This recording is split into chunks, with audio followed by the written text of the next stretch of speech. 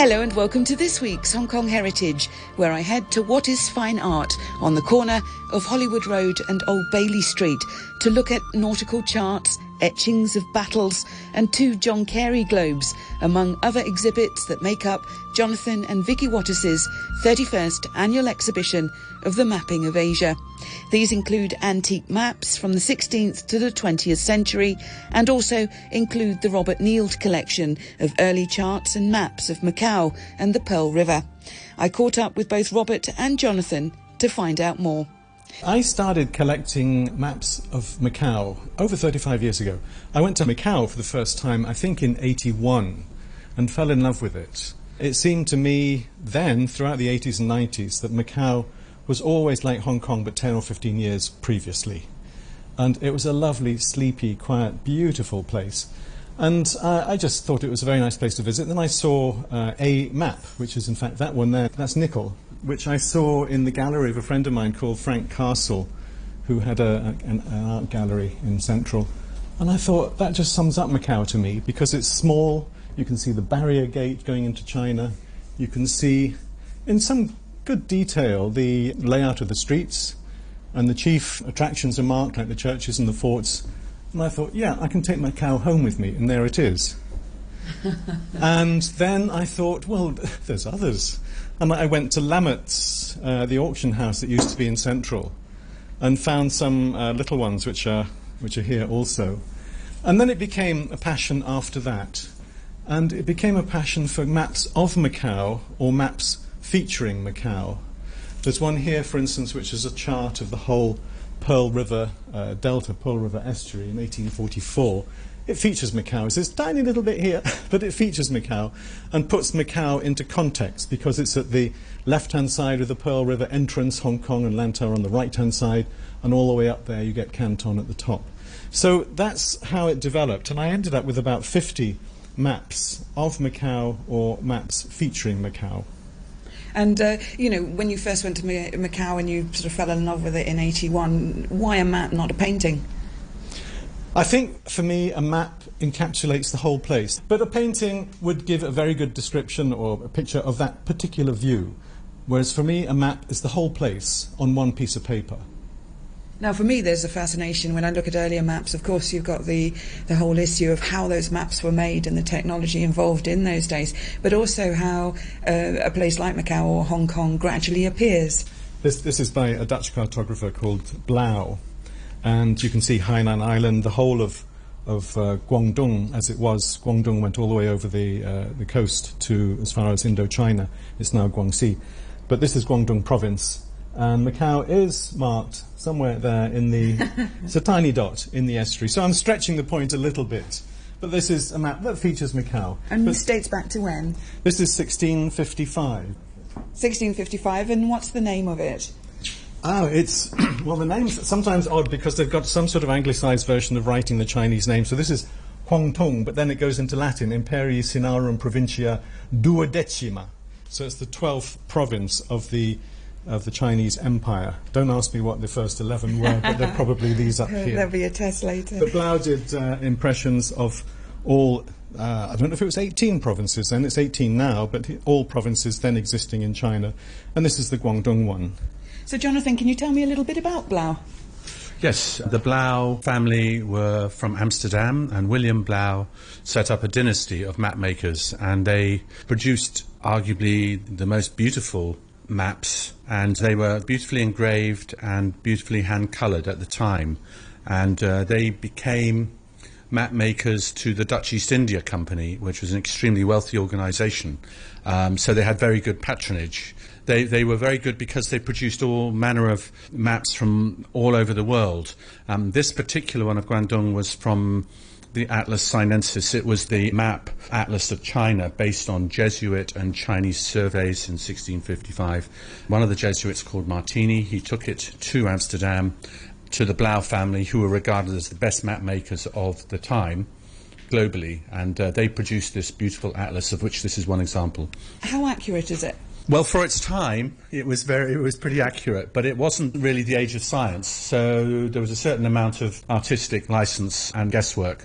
You have to really get to more or less the 19th century, certainly the late 18th century, where things become more accurate.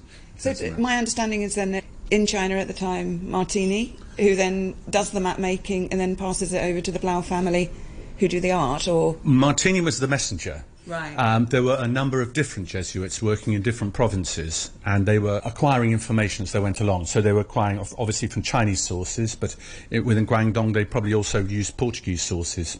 Now, this atlas would have cost a fortune, I would imagine, at the time. Was this for geographers? Was this for people who would use it for any form of navigation, or was this for something nice to have at home? No, this wasn't for navigation. This was something nice to have at home, and indeed for libraries, for scholars, to learn about the other side of the world, as it were, because this was a European production. But no, you wouldn't have used this for navigating. And this was... Atlas Sinensis, Chinese atlas. Yeah, so Atlas Sinensis, how many would have been made? That's a very good question, because when they first made it, it was a standalone atlas, and then it became part of a grand atlas, which the Blau family did, which was a number of volumes. As the first atlas, it would be published in the hundreds. But then if it was put into the big atlas, then that would have, each edition would have probably been 300 or 400 maybe, something like this. And then it depends how many editions they did with the Grand Atlas later on. But I don't know the precise number. That's interesting, because also how they would have, when I think about just editing, when you just have a new edition of a book, oh, sorry, you got that bay a bit wrong. Well, the number of bays a bit wrong on this one. Yeah, I was going to say, oh, just fudge it. But looking at this, I mean, it's absolutely lovely. And also just the artistry that goes around it. So, I mean, it's not just... I mean, we'll move on later to some that have got sort of big animals in the sea and things like that. But it is, it's not just a map, it's a complete work of art, isn't it? Yeah, Amsterdam was a centre of the arts. I mean, there were very rich patrons because of the trade going on, with the East Indies, the spice trade. So people were getting very wealthy, and they could afford to, pay artists. There were great painters working there, and there were great engravers. So this is an example of great engraving. Is this like contours equivalent? So where they've got all the hills here? I guess they are equivalent, but they're little mountains. I think that's saying here was a mountain range, so we'll give pictures of lots of little mountains. I don't think there's any attempt of contours there. They would have concentrated on the coast because the foreigners would have been increasingly familiar with the coast, sailing up and down. They'd see an island, they'd see a bay. But one thing I love about these early maps, maybe not this one because there's a lot of guesswork, but this one over here from 1844, you can see the tracks of where the survey ship went. And it dropped its plumb line over the side, and this one was 10 fathoms, this one was 9 fathoms. So you can see exactly the track that the ship followed. And they looked over to the right and they could see an island, Lin Tin, very famous. They could see the headland here. They couldn't quite see into that bay, so they didn't put anything. It's just a blank. Oh, now the land comes again. It might have been a foggy day or a misty day or something. And then we get up to here, to Taishan Bay, and again, there's nothing. So they didn't guess. I don't know what's there, so let's put nothing. That's very honest of them. It is. Here, they were pretty sure there was a coast, so there's a little thin, weedy line here. But then, of course, the further up the river you get to Canton, the more clear it becomes. But I love this precision on the one hand, of you could see exactly where the ship went. You can probably tell which way the wind was blowing, because they had to tack this way, then they tacked that way, and then they managed to go further north. So that precision, against the total lack of precision on the other hand, where there's nothing, because they didn't know what was there. So this is the Carte de la Rivière de Canton. That's from 1844, and that was done by the Dépôt Général de la Marine. So this would have been for the Marine Department of France. So it's actually more of a marine naval kind of map as opposed to an artistic one. This is a more useful chart, I think, rather than an artistic one. But then there's a limit to how much use a city plan of Canton would have been to a ship coming up here, unless the sailors, the captain, was intending to get out at Canton and go into the city. Heaven help them if he did, because that was a bit of a dangerous thing to do. But up in the top right you see a fairly detailed map of Macau, which looks very similar to the first one we saw over here. Of course, Macau was Macau, and each year that went by, they got more and more accurate in depicting it on maps. Well, I would have said, with the Portuguese, I mean, they must be starting to depict Macau, in the 1500s? Yes, that's when they went there, in the mid-1500s. The earliest one I've got, which in fact isn't here, it's one of the few I decided to Yes, I was going to add keep that. for myself. That was a difficult decision. Yes. I'm so fortunate here in Hong Kong. I've got a study with an enormous wall, and it's completely covered in maps. I love jigsaw puzzles, so I got them, cut them out, and sort of fitted them together so the wall is completely covered, or was. Most of them are now here. But one I kept was from the early 1600s, and it looked like an aerial view of Macau. Of course, it's ridiculous because you couldn't have aerial views then. But I like that progression as well. Two here by Valentin, who's also a Dutch cartographer. Here is Macau in quite detail. There, a little bit more detail. That's by the same cartographer, just a few years apart. But you've got the sea, you've got ships, you've got the horizon, you've got clouds. So that makes it, is it an aerial view? Is it a map? I think it's all three rolled into one. And these, again, are they for artistic viewing, or would they have had a more sort of marine or even military use? I don't think marine or military. Artistic, certainly, because they're beautiful things. The sort of atlases that Jonathan was describing just now, it's the sort of thing you'd find in the library at Downton Abbey and all these things. Huge leather-bound books that have been beautiful. This one might have been of use to somebody going to Macau, because you can see at the bottom there's about 30 different places pinpointed, which church, which fort, etc. So I think the use of this would have been maybe for people going there. They've got a chart of the place in quite a small piece of paper, and everything's marked. It's like a tourist map, I guess. And another question, I mean, obviously in French you say carte, but is there a distinction for when something is, ignorant question coming up, when something is a map or when something is a chart? A chart, okay, a map is generally something that is either in an atlas or standalone, and it is usually like an ordnance survey map. And it's quite distinctly different to a chart. A chart is an aid to navigation.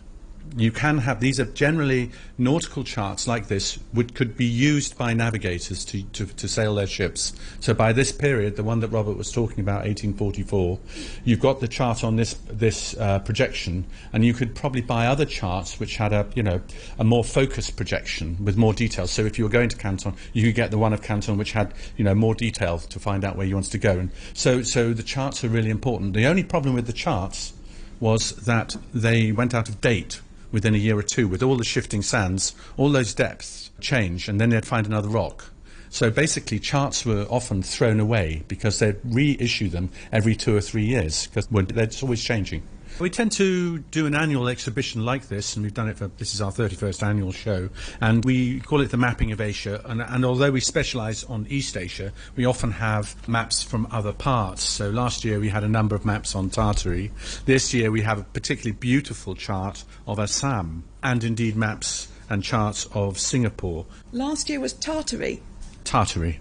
What's that? That is basically North Asia and Central Asia combined, and it's the old name which would be north of China and east of Russia. So it's Siberia, Mongolia, Manchuria. These areas is a sort of area called Tartary, and Central Asia. It's a large area of Asia, and we had a number of really interesting maps of that last year in the show. Yeah. What I'd like to also emphasise is the provenance of what is fine art, because this is in fact your 31st Mapping of Asia. I like to remind myself how long we've been here and how many years we've been doing it, and it's the only way I can count. I lost count years ago. What we've got along here is a variety of maps, but also some battle scenes that we'll get onto. Yes, indeed. We have a number of maps this year of Southeast Asia, and the earliest map we have is by Abraham Ortelius, a map of Southeast Asia, and in this case it's called Indiae Orientalis Insularumque Adiacentium Typus. So it's basically Oriental India and the adjacent islands, and it includes China and India and islands of Southeast Asia, including Japan. So it's quite a big landmass and sea mass as well, but it's fascinating. In the top left-hand corner is the Portuguese coat of arms, because a lot of the information is based on early Portuguese reports. It was first published in 1570 in the Abraham Ortelius Atlas in Antwerp. It's wonderful because in the sea you have these wonderful things like a mythical whale spouting and seems to be attacking a galleon, and you have two mermaids looking at mirrors. I think this has some reference to Marco Polo in it. It's a very charming map. Well, underneath the Ortelius map is this naval battle which is taking place off northern Java near Bantam, and between the Dutch and the Portuguese, and this battle took place in about 1600, 1602, and it was a battle for the Spice Islands, if you like, and this is where the Dutch were coming in and taking over from the Portuguese. So the early days of the Dutch East India Company. Yeah, so this is an engraving. This is an engraving. It's extraordinary. I mean, it's sort of, you can feel all the destruction that's going on, really. There are so many ships at close quarters and so many ships in the distance, and you can just see the coastline of Java in the distance. But this was a battle for the riches of the Spice Islands. Wow, yeah. I mean, I would say you've got about 100 ships there. Indeed. And that was quite a feat for the engraver to put all those in. And who won? The Dutch, and it became the Dutch East Indies, as we know. And this is one of the entry points, one of the battles that saw this come around. It's based on a painting that is in Holland, and this is a very scarce engraving, but it ties in quite nicely with the early Portuguese chart by Ortelius. Yeah, looking at that, Ortelius, so the fact that you have these early charts, Portugal, and then also the Dutch. The Dutch, yeah. Holland, yes. Is sort of indicative of who's got the colonial power throughout Southeast Asia at that point. Yes, absolutely. And then if we move to the side, we've got this small chart, which is the earliest map of Singapore. And in this also, there's a battle between the Dutch and the Portuguese, so lots of ships on it. But what they're indicating is basically the fleets and the different ships off the south coast of Singapore here. And this is by Theodore de Bry. So this would appear in a book that the de Brys put together called Les Petits Voyages, and it published in 1607. And this is another big battle up here. It's another battle. So I've interspersed, just to add a bit more spice to the maps. This is a battle in Swaley, which is close to Surat. And it was a battle, again, in the early, I think it was 1612, between the Portuguese and the English. And this is the English getting into India. This is on northwest India, and it was a battle that took place between various galleons, and this is the early days of the English East India Company. Yeah, so you've got a fight for 3 days between 2 English East India ships and 4 Portuguese galleons and 24 frigates, it says here, in the mouth of the river leading to Surat, in which the Portuguese were beaten. This is an engraving again? Yes. This engraving was done in 1730, so it's a historical context. But in terms of the battle, it's one of the few remaining early documents on it. And also, one of the 2 big ships was the flagship of the British, which was called the Red Dragon, which was a very important early East India Company ship that came on a number of the early voyages they took to India. And this is the British getting into India. Tell me what the consequence of this battle is. Well, before this time in England, it's just recovering from the 16th century where, there were lots of changes happening in England, but England and Britain was a relatively poor country in Europe. But what this did was it opened up trade. The confidence with the Crown at the time to sponsor or to help or to support the East India Company and its ventures out east was guaranteed through the perceived victory. And so, it's the starting of an empire, really. Yeah, you've got rigging, you've got galleons, you've got masts, you've got sails. What more could you want? And gunpowder. Yeah, you've got loads and loads of billowing smoke, haven't you, rolling across the waves. Exactly. Yeah. No, that's tremendous. There's an awful lot of suffering going on there, but yes. Very dramatic. Yeah, but it's the beginning of a whole new era. So, and it basically, like the other ones, it's all about the spice trade and the wealth. And so there was all this wealth about to happen, and they were about to get into India and then further India and East Indies, and then, of course, later on Singapore and Hong Kong in terms of the British. And rightly or wrongly, Britain's fortunes changed dramatically. They did indeed. Let's hope they don't go back to the poverty that they were in the 16th century. And then, well, if we go along the wall, we have things like an early plan of Manila Bay, which is a beautiful engraving done in Holland. Another Dutch engraving of the island of Formosa, which is with the coast of China. That's a beautiful engraving. And then further on, we have various maps of Southeast Asia, and we have an engraving of a ship in the Indian Ocean in a hurricane or typhoon.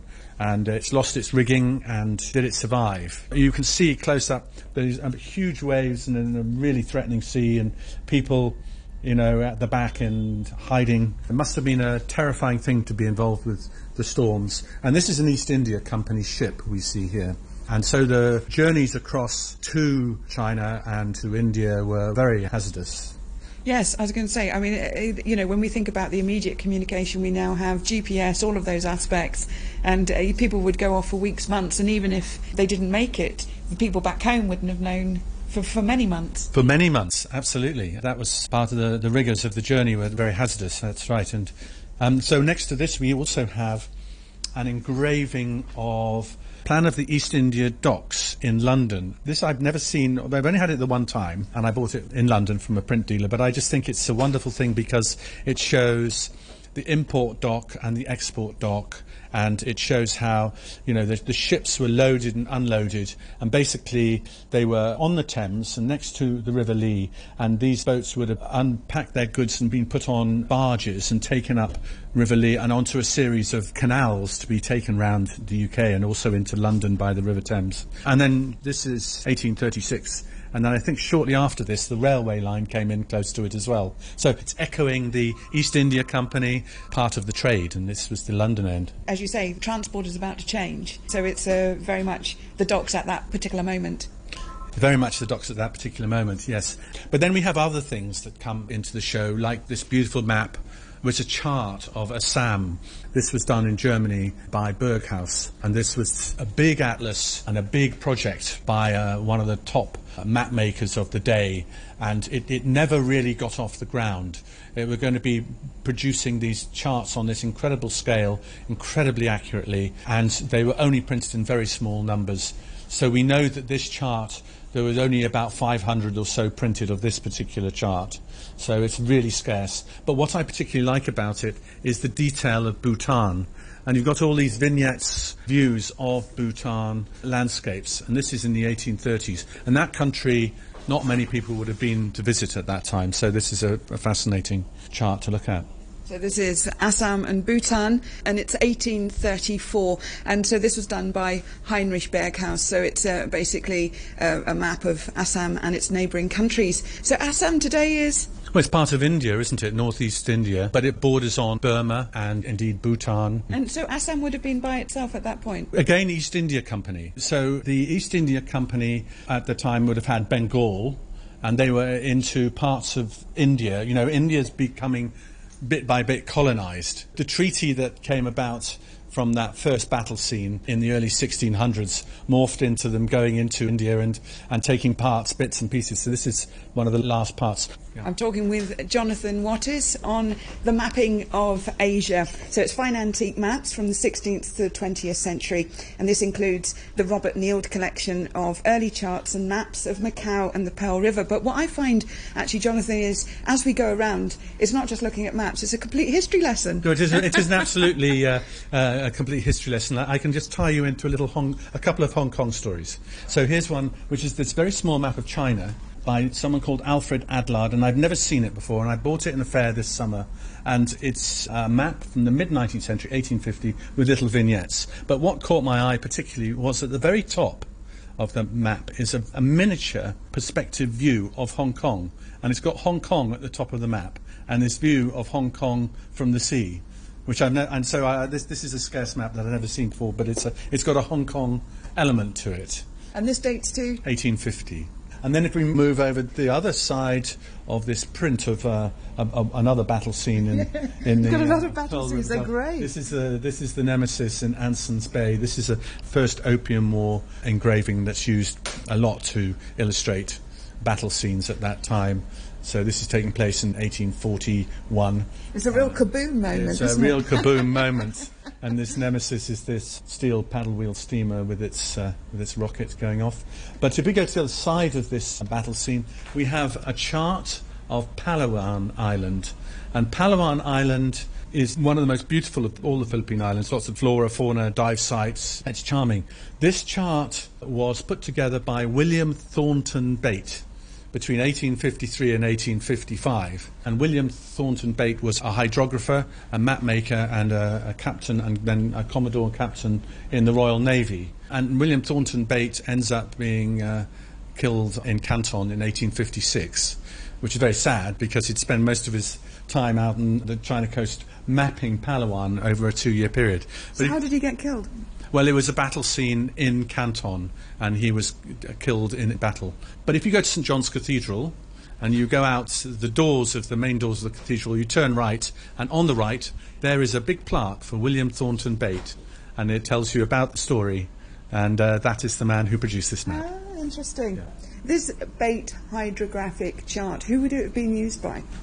So the information would have gone back to England, all his drawings, and it would have been published by the Admiralty. So it's the Royal Navy who had access to this, but it would have been the most accurate map of its time of this island. And there were so many soundings and so many coastline details. So it would have been used by the British Navy, and then if the Spanish had been able to get hold of it, they would have loved to use it because it was their territory at the time. And then imagine later updates. This is first published in 1856, but this particular chart has corrections to 1865, so elements are added into it. And you can see it's pretty grubby, so it's been used. Yeah, I like that. It's been actively used. Yeah, I like that too. Yeah, so this has been handled, this has been rolled up, it's been put out on the ship bridge. Yes. I like that element about it. This is not just something to stick on a wall. And also, if you go to the south, you get the north coast of Borneo. And so around this time is the period where Raja Brooke was in this part of northern Borneo. So there would have been a number of ships involved with northwest Borneo and also this area, and all sorts of adventures, piracy and independent kingdoms. The Sulu archipelago wasn't far away. There were all manner of stories going on with different parts of that world. You know, it's really interesting. Yeah. Now, alongside the hydrographic charts, other forms of charts and maps, and battle scenes, of course, you've also got a couple of globes. The Carey family. John Carey, very, very famous English map maker, walked across England with a wheel, measuring it. I think he was probably involved with setting up Ordnance Survey and things like this. He was an amazing map maker. He was born in the mid-18th century, and then in the early 19th century, he's producing maps and atlases of the world. And he has two brothers that work with him, and his son that works with him as well. So these two globes, you've got the terrestrial world and the celestial world. The celestial world is the heavens. So you've got the zodiacs and you've got the heavens charted. So these would have been in a library, and they are coloured globes. One of them is dated 1821, and I think the other one's dated 1819. However, if you look closely, the globe gauze, they're engraved on these glaws, which are sort of elliptical shapes, done on copper, and then they're all stuck on. But the paper watermark that's on them is Whatman 1830. So what you have is basically globes that were done in the Georgian period, but printed William IV. So that's an English king, and these are original wooden stands with compasses at the bottom. They are very beautiful. This is sort of furniture, if you like, but of a very sophisticated nature, and you could spend ages on these. I mean, if you started asking me technical questions on the celestial world, I would get very lost. You're not into quite that sort of mapping. Well, into that detail, you know. I mean, it's extraordinary for its date and its period. What information, how knowledgeable people were. And where did you find these? These I bought at Olympia, which is in London, and it was actually a book fair there a few years ago, and then I traced them down. They'd been bought a few years before in an auction, so they do have a certain provenance. But John Carey is well known as a globe maker, and I'm a fan of his work anyway. So I've always wanted a pair, so at least I've had a pair in my lifetime of Carey globes. My thanks to Robert Neild and Jonathan Wattis, talking there on the current exhibition at Wattis Fine Art, the 31st Annual Mapping of Asia, which is on show until Saturday, the 5th of October. Thanks for listening, and join me next week on Hong Kong Heritage.